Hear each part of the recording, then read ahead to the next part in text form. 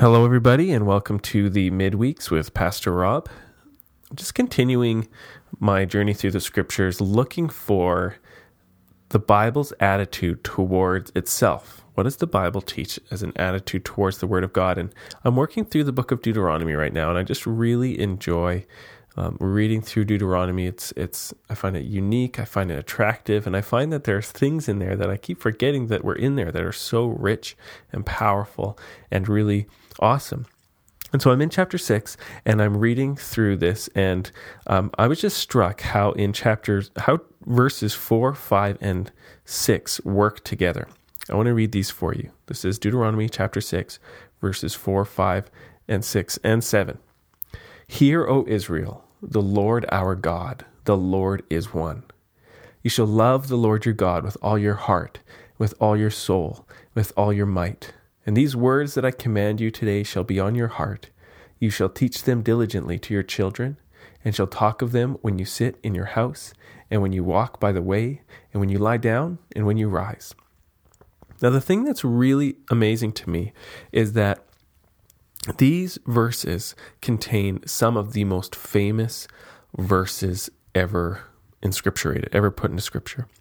The verse 4, Hear, O Israel, the Lord our God, the Lord is one, is called the Shema, and it's kind of like the most common or most powerful statement of faith that the Jewish people had in the time of Jesus, and it sets them apart from the polytheists or the idolaters of their day. They didn't believe that there were many gods. They knew that there were idols, and they knew there were spirits that were worshipped as God, but there weren't many gods. And so they would say, Shema Yisrael, the Lord our God, the Lord is one. And I'm not going to try to remember from memory exactly how that goes, but and to say that the Lord is one, it's very similar to saying, I think it's explained by the Apostle Paul in the book of Romans as meaning there is only one God. The Lord is one. There's only one God. In the midst of a world full of beings claiming to be God, there really is only one God. And so this is one of the most famous verses in the Old Testament in the lives of actual people.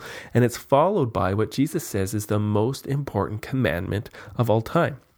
You shall love the Lord your God with all your heart, with all your soul, and with all your might. So the one of the most famous declarations of the confessions of who God is, the Lord our God, the Lord is one, is followed by the greatest commandment according to our Lord Jesus, that we should love him with all our heart, soul, and might.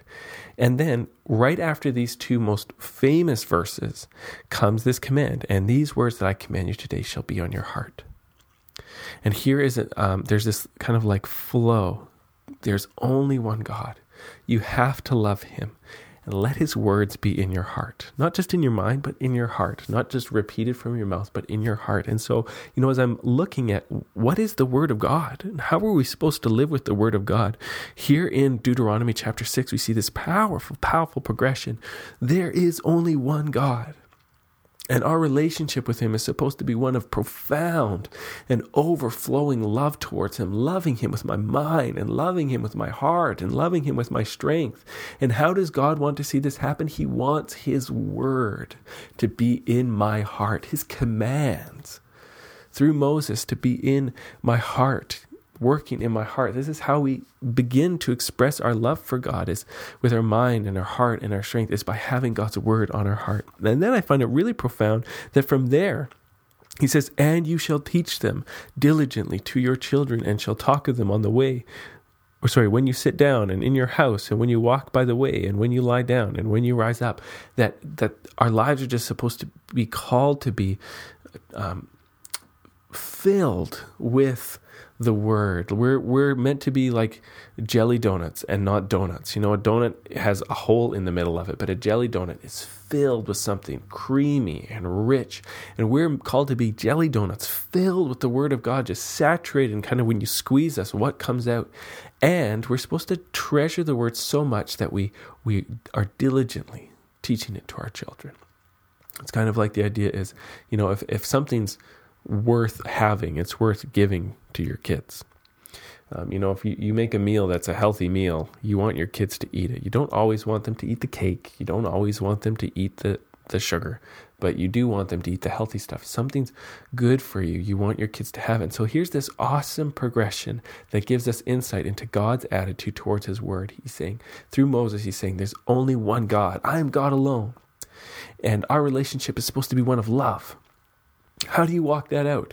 You love my word. You put it in your heart, and you love my word, and you give it to your kids, and you love my word, and you talk about it with other people. You love my word, and you make midweeks, and you listen to them, and you think about it, and then you make another one tomorrow, and you love my word, and you spend time in the word in the morning with Jesus, and you love my word, so you talk about it with your husband and your wife. You love my word, so you're just you hunger for Sunday mornings and getting good messages. This is part of how we love the Lord. It's a profound part of how we love the Lord, and it's a profound part of how we show that there is only one true God, by loving his word and treating it like nothing else, like no other writing, like no other speech in the world. Be blessed, and amen.